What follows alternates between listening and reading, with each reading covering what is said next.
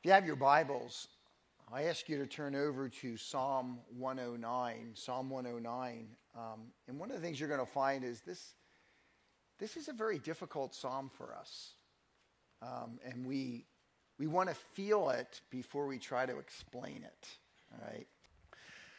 I have a friend who pastors in Pennsylvania. He's been there now for about 20 years pastoring. And about 10 years ago, when he had been into his ministry there, an older couple came into the church who befriended his family, and they became very, very close. So close that, when you really get close with people, you're willing to be vulnerable and open. And my friend was willing to share struggles in the family, struggles with his wife, just the whole thing, A wonderful, wonderful opportunity. Except, within about a year, that particular man had turned on my friend. And all the things he had learned about the family, he now made public. Accusations, interpretations, doing everything he can to push him out. And I remember how terribly difficult that was for this young man. He handled it with grace and honor, and now the church is doing very, very well. That other individual has left the church and has moved on. But I remember that time of talking with him, and it just felt like total betrayal. Where you open up to somebody and you're honest and you say this and that, and they use all of that ultimately against you to destroy you. Have you ever had experiences like that? Maybe within the family. Maybe with a coworker, extended family, neighbor, a whole host of possibilities there. David, when you come to Psalm 109, has felt betrayed. Listen to what he says. And then we want to talk about how you handle that. David says this, Psalm 109, verses 1 to 5, "My God, whom I praise, do not remain silent." The last thing you want when you're struggling is to go to God and feel like he doesn't hear you, right? "For people who are wicked and deceitful have opened their mouths against me. They've spoken against me with lying tongues." It's not even true. "With words of hatred, they surround me. They attack me without cause. In return for my friendship, they accuse me. But I am a man of prayer. They repay me evil for good and hatred for my friendship." Do you see what David's saying? I thought they were for me. And now they lie against me and they accuse me and they do everything they can to destroy me. What do you do with that? Well, one thing is, you can tit for tat. Can't you? You can come up with subtle ways to lie, or not so subtle ways, to lie and destroy them. That'd be one approach. But David knows enough. And when those things happen, the last thing to do is to take that into your own hands. And instead, he turns to God. And what he's going to do in this psalm, this is what we call a psalm of petition. There's about 50 of them, roughly, in the book of Psalms. And what you typically find with David when he comes to God and he's feeling betrayed and oppressed and difficulty, he does the right thing. He comes and he petitions and he says, "God, deliver me." And that is exactly what happens here in verse 21 down through verse 29. David will come and say, "Lord, deliver me." And we're going to look at that. But let me tell you why I chose this psalm. Because every petition of David's when he's oppressed does that. I get that. The problem is, there's about 35 of those 50 psalms that have another petition connected to them. Not just "God, deliver me," but "God, punish them. And the reason I chose this psalm is to punish them is really long and really hard in this psalm. And honestly, folks, brothers and sisters, we need to wrestle through what it looks like to read about that in light of the fact that we are Christians in the New Testament. Do you understand? So that's, I want to go there. So I'm going to do something. I was telling my wife about this, and I'm going to do something I don't normally do. Normally when I work through a text, I just go, okay, we just did verse 5. It's time for verse 6. I'm going to hold off on verses 6 down through verse 20 because that's the punish them section. I'm going to come to that because I want to camp out there. I want to start, because it's in the text, verse 21 with the God deliver me section. Okay? It's wonderful stuff, so we want to read it. But where I want us to really struggle with is punish them. All right? So that's why I'm just reversing it today, okay? All right. Does that make sense? All right. So hang in there. Folks, this is where we live. Isn't it? If you have never been betrayed, if no one's ever been unkind to you, man, I would love to meet you. But I've never met anybody. I've never met anybody. So how do we handle this? Let's go first of all to the God deliver me, verse 21 to 29. Notice what he says. But you, sovereign Lord, help me for your name's sake. Out of the goodness of your love, deliver me. For I am poor and needy. My heart is wounded within me. David, what do you feel like? Well, I fade away like an evening shadow. David, what else do you feel like? I'm shaken off like a locust. You ever have something on your shirt and you just go, David goes like, I feel like that was just me. The shadow is going.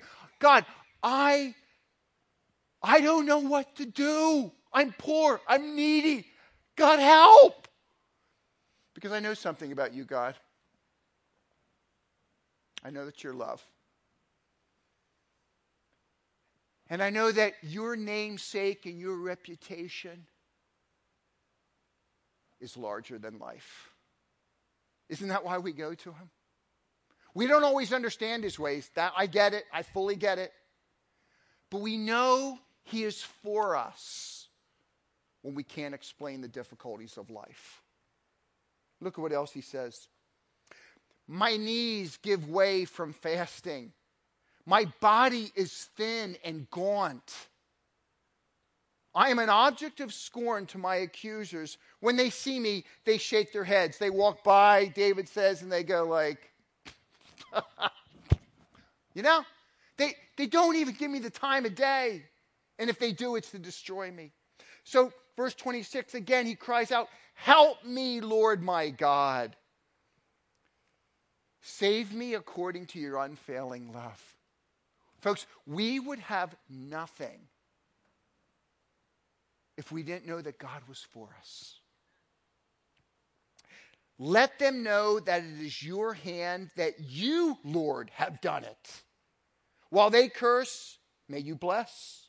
May those who attack me be put to shame, but may your servant rejoice.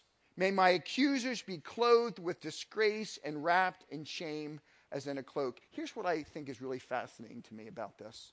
I want you to listen to this. This is very, very important. When I am hurt, who am I thinking about most? Me! Right? And I get that. Like, I've just been hurt, so I think about me. That makes a whole lot of sense to me. Part of what happens in this psalm is David wants to shift the center of gravity so that it's not about God help Doug for Doug. Is it not easy to do that sometimes? Hey, isn't it? Get him for me. God, the center of gravity is always you. not me. I am the one who needs you, who loves you, who is bound to you, who is in covenant relationship with you. But Lord, for your name's sake, because you are love, so that all may know that you are God, deliver me. Do you see the difference? Do you see how the center of gravity changes? And so when we go to God, David is clearly teaching us it's not the end of the day going and saying, Lord, give me a deal here so things go well so I can go on with life. Oh no, oh no, oh no. But use all of this to again remind me that life is about you. And I need you. And you are the God who is for me because of Jesus Christ. God, take glory for your name's sake. The song we sang today, glorifying God. I mean, that's David on this psalm. Folks, do you see that? When we struggle with whatever it is, and when we ask for deliverance, it is never deliverance for Doug alone. It is always ultimately for the glory of God. But when I struggle, it's hard for me to remember that. Is it for you? Or is it just me? Like, you cut me. You just cut me. It hurts. And David wants to shift the center of gravity even when we suffer. So part of that psalm is God. The God who is for me. The God who is a God of justice. The God who takes glory for his name's sake. Deliver me. That's a great part of the psalm. I know I went through it quickly. I hope you hear that because that's very, very important.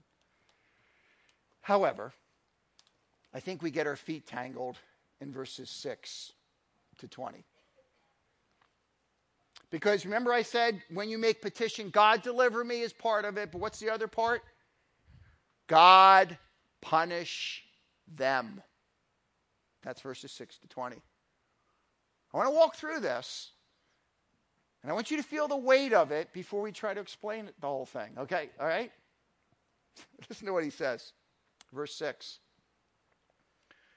Appoint someone evil to oppose my enemy. Let an accuser stand at his right hand. Lord, all that stuff that I experienced from them,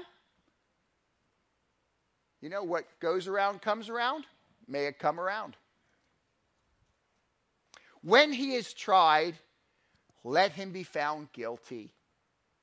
And may his prayers condemn him. Anything that comes out of his mouth may be turned against him. May his days be few. May another take his place of leadership. May his children be fatherless and his wife a widow. May his children be wandering beggars. May they be driven from their ruined homes. Are you feeling this a little bit? I mean, he's basically saying demise, destruction, death, turmoil, pain, suffering, right? He's not done. He's not done. May a creditor seize all that he has. May strangers plunder the fruit of his labor. There's nothing left. His kids have nothing. He's dead. His wife's a widow. His stuff is gone. David's just going like, okay, what else can I say? Right? Listen. May no one extend kindness to him or take pity on his fatherless children. I mean, come on.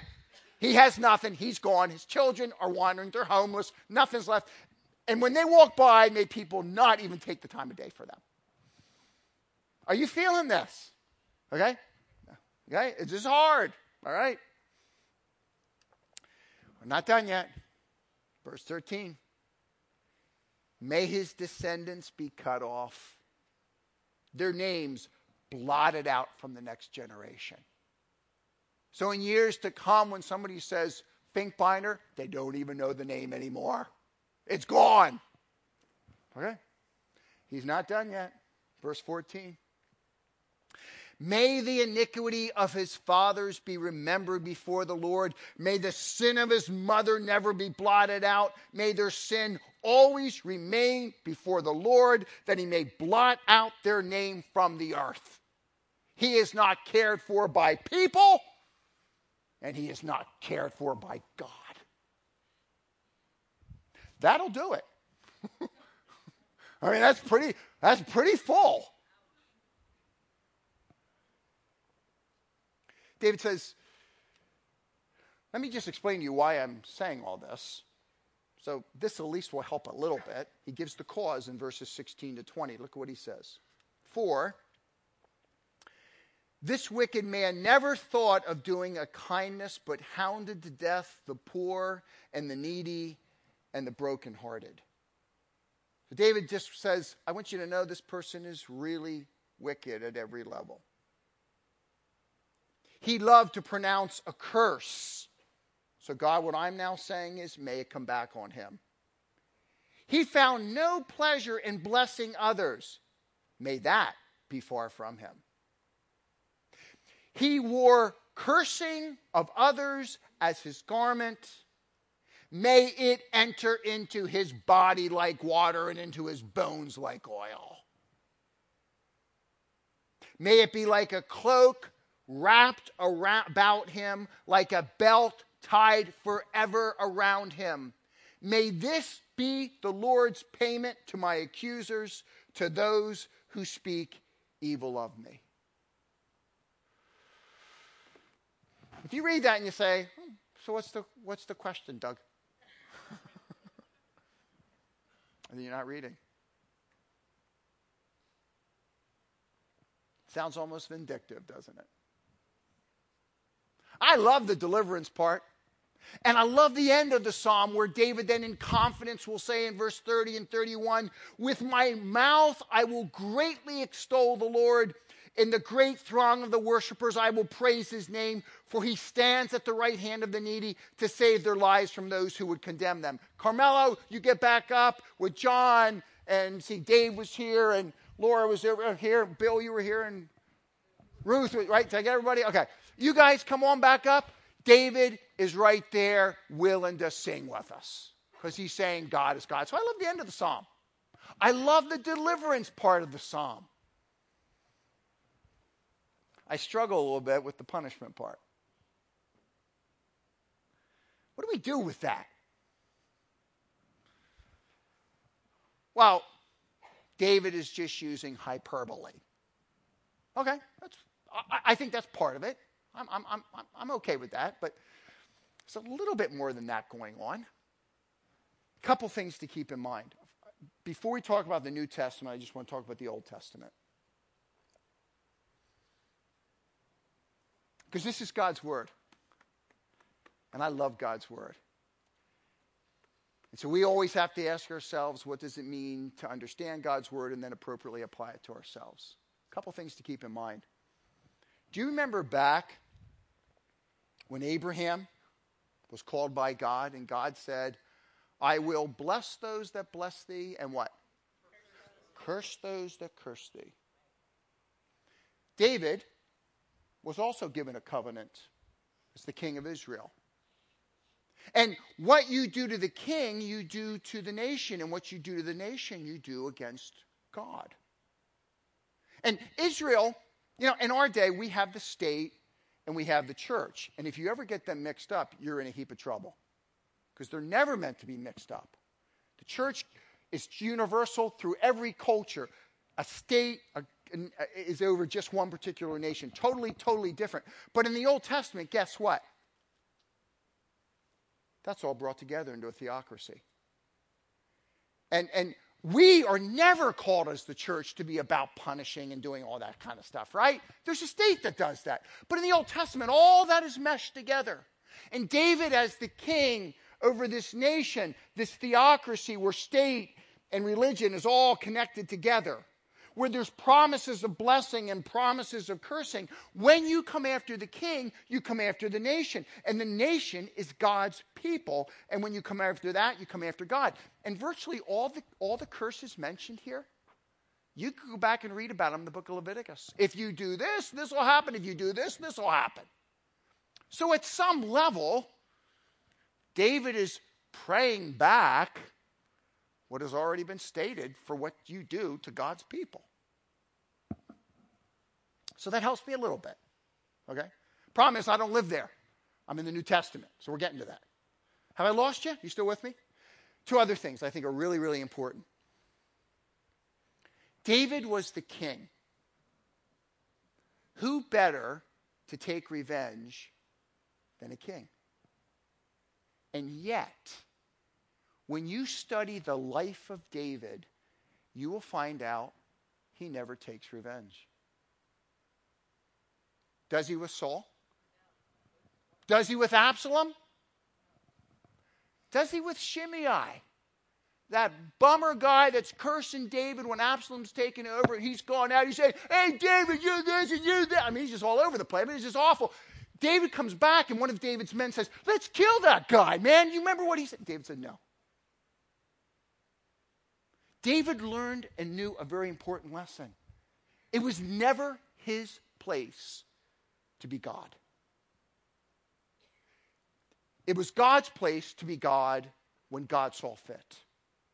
And if the king does that as an example, that teaches me that I am never to take vengeance into my own hand. Never. The king in a theocracy didn't do that. Rather, he turned it back to God. Okay. Helps us a little bit with the Old Testament. But here we are in the New Testament. Does God care about justice? Absolutely. And one of the things that's really, really important to learn, and one of the things, matter of fact, I was listening, I don't know where it was, I heard Tim Keller on YouTube a couple weeks ago. I was going to go back and try to find it. I had no idea even where I saw it. But he said something really interesting that really struck me. He was saying he was talking with a fella in his church that had been from Africa, and I think it may have even been Sudan, an area where there's been intense, incredible persecution and challenge. And they were talking, and he asked the fella something like, what's your favorite passage in the Bible? And, you're looking for John 3:16, or one of our, for me to live is Christ, to die is gain. There's a lot of great ones. He said the guy's favorite passage was one of the imprecatory Psalms. And he said, after I heard him say that, my first response was, what? That's what he felt. He didn't say it. That's what he felt. But he says, I thought about it. I thought to myself, here's a man who has known almost nothing but persecution for years and years. And he takes great solace in the fact that he can take all of that to God. So what I don't want to do too quickly is just talk this away as if, oh, it's no big deal. Justice is a very big deal to God. We can never forget that. And what we find in Jesus and in the cross is that beautiful blending of the two, don't we? Where we find justice and mercy. I couldn't help but think about Luke chapter 6. What we call the Sermon on the Plain.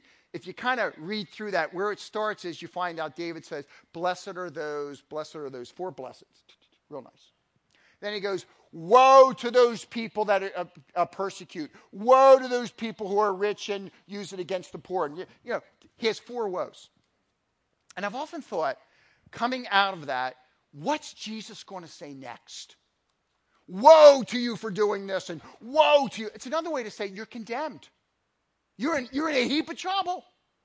And so I'm waiting for the next thing for Jesus to say, and just wait because God is going to fry them or something. But you know what he says in Luke 6?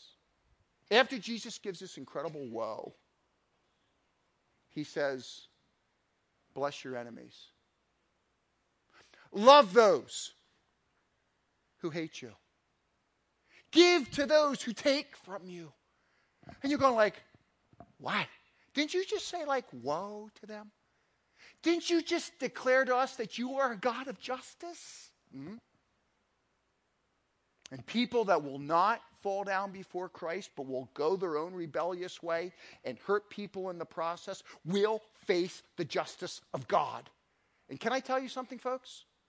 As hard as what David says in Psalm 109 is, it pales in comparison to hell. Doesn't it?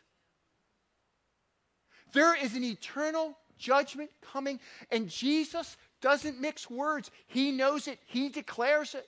So he comes upon Jerusalem and he says, your walls are going to be broken down and people are going to be killed and all these terrible things are going to happen. But you know what he mixes it with? He weeps over the city. Do you see that? Justice is never minimized in the New Testament, folks. It is there because God is a God of justice. He will protect his name. But it adds to that he is a God of mercy. And even in David's life, we could have gone back and read Psalm 35. David knows this because David will say back in Psalm 35, my enemies hurt me, but I return them good for evil. So this is not something new in the New Testament. David understood it in the Psalms. Okay? David did that. But in the New Testament, because God has become a man in the person of Jesus Christ and lived among us and dies for us, everything is ratcheted up to a new level, isn't it? The cross, all these imprecatory prayers should have been prayed against me at the cross. Because I did far worse to God. For my life before I knew him, I held a fist up, and my theme verse was, I'll have it my way. That's how I lived. And all of that, those things plus should have been to my account. And at the cross, Jesus took that all on himself. So much so that when Paul talks about how we treat people who hurt us in Titus chapter 3, he says, I want you to remember something. As people who are sinners, who frankly don't know anything else to do but to sin, and they're unkind and they're doing these things to you, I want you to remember something. I want you to remember that you were mercied by Jesus Christ at the cross. When you were going your own way as a rebel with a fist raised up against him, he died for you. And when you accept him as your Savior, all your sins were washed away and you were forgiven by God, the God who took it all upon himself. So you remember that when you respond to people around you. Brothers and sisters, that changes everything, doesn't it? You cannot read Psalm 109 from the words of David unless you read it through the ultimate descendant of David, Jesus Christ. The ultimate David, who says, justice is mine, I will punish those that go their own way. And yet the heart of a believer should be, God, I know that. You will do that for your name's sake. It's going to be awful. It is true. But my heart's prayer is that they would first come to know your love and mercy in Jesus Christ. If they don't, they will face your wrath.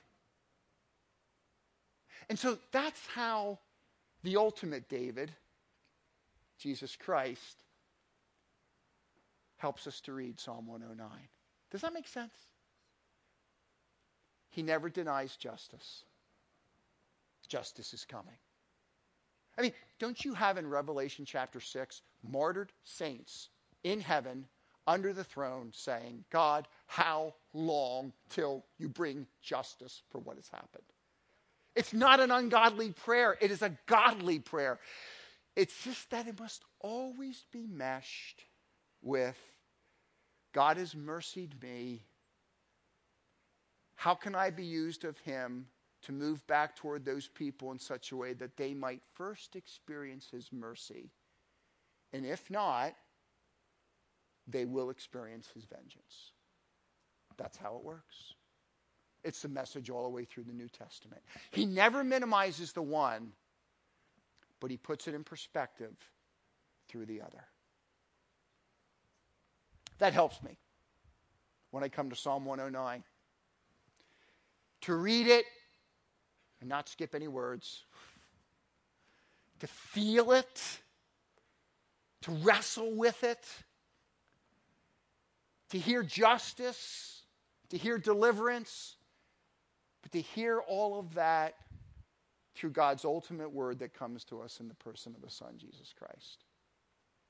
And that is how you and I should live.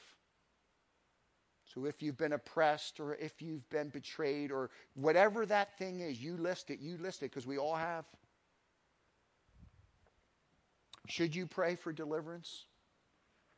Where your gravity is centered on God? Yep, you got it. You got it. Should you pray that God would be just? Yes.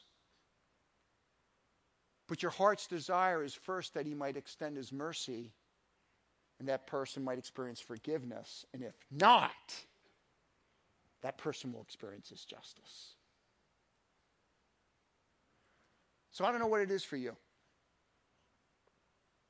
But will you allow Jesus and the cross to just help you to see it all from that perspective? Because whatever you face, that will change everything.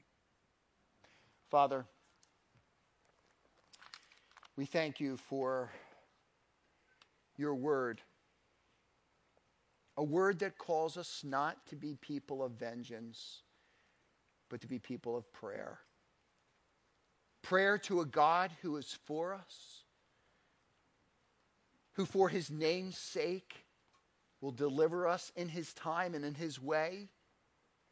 For a God who will not allow those that are wicked to go unpunished, but who desires that all men would come to the knowledge of Jesus Christ. Lord, may that be our heart's beat, where the center of gravity is you, even in the midst of our suffering. In Christ's name I pray. Amen.